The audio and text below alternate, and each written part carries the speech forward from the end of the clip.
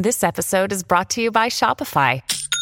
Forget the frustration of picking commerce platforms when you switch your business to Shopify, the global commerce platform that supercharges your selling wherever you sell. With Shopify, you'll harness the same intuitive features, trusted apps, and powerful analytics used by the world's leading brands. Sign up today for your $1 per month trial period at shopify.com/tech, all lowercase. That's shopify.com/tech.